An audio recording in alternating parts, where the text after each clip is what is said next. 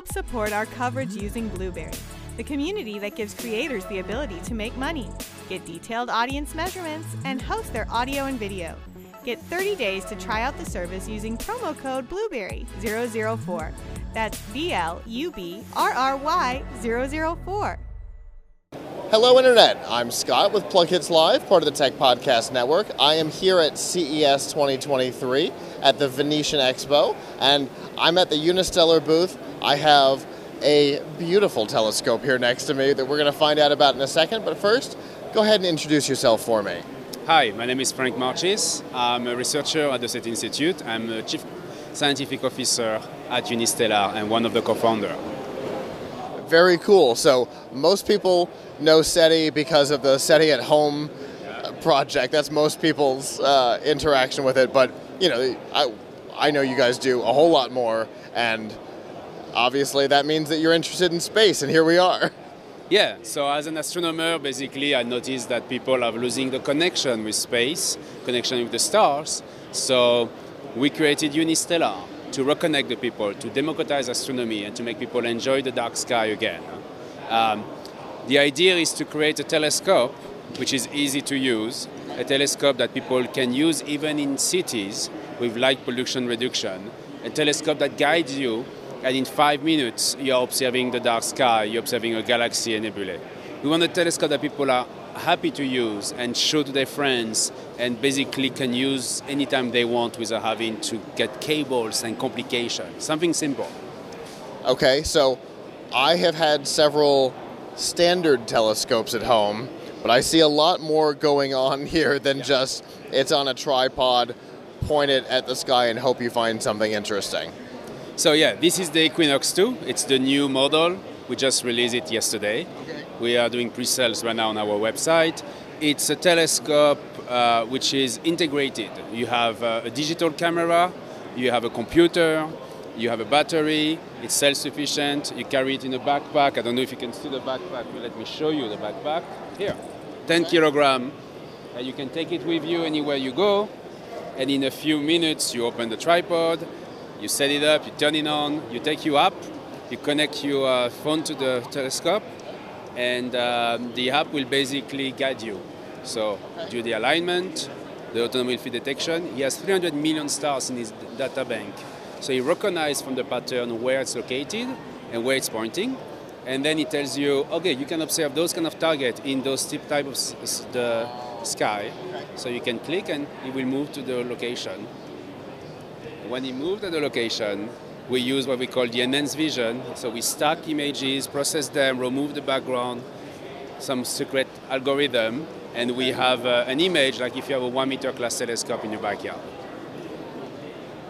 Okay, so let me make sure I get this.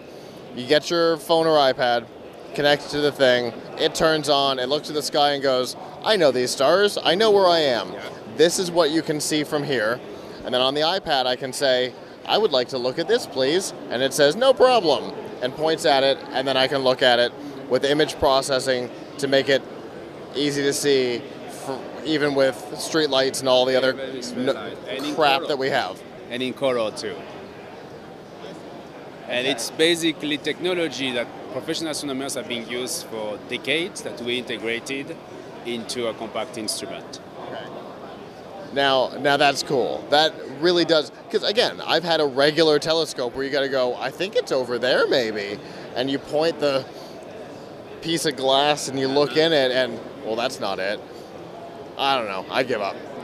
You don't have to worry about any of that with this. No, you don't have to worry about that. You don't have, and I mentioned, the point is really to have people using the telescope as often as possible. Because for us, the best telescope is not the biggest one, it's not the more complex one, it's not the best image quality. The best telescope is the telescope that you use.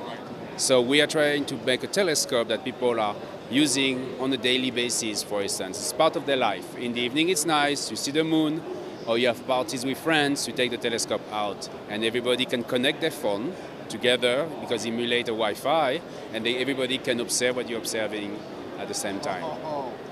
So if you and I and Michelle are all together, we can all connect our device so we're not all peering over your shoulder. Exactly.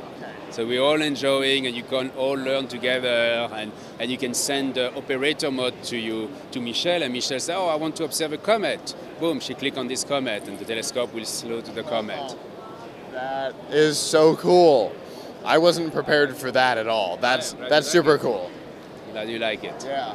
So, are there any other interesting features about what you guys are up to? Yes, so it's not only a telescope to enjoy the dark sky, it's a telescope to do meaningful scientific investigation.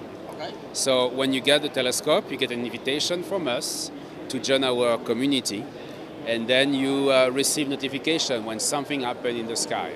That's the science mode, we call this. So in the science mode, if there is a supernova detected by one of these gigantic telescopes, professional telescope, we send you an alert.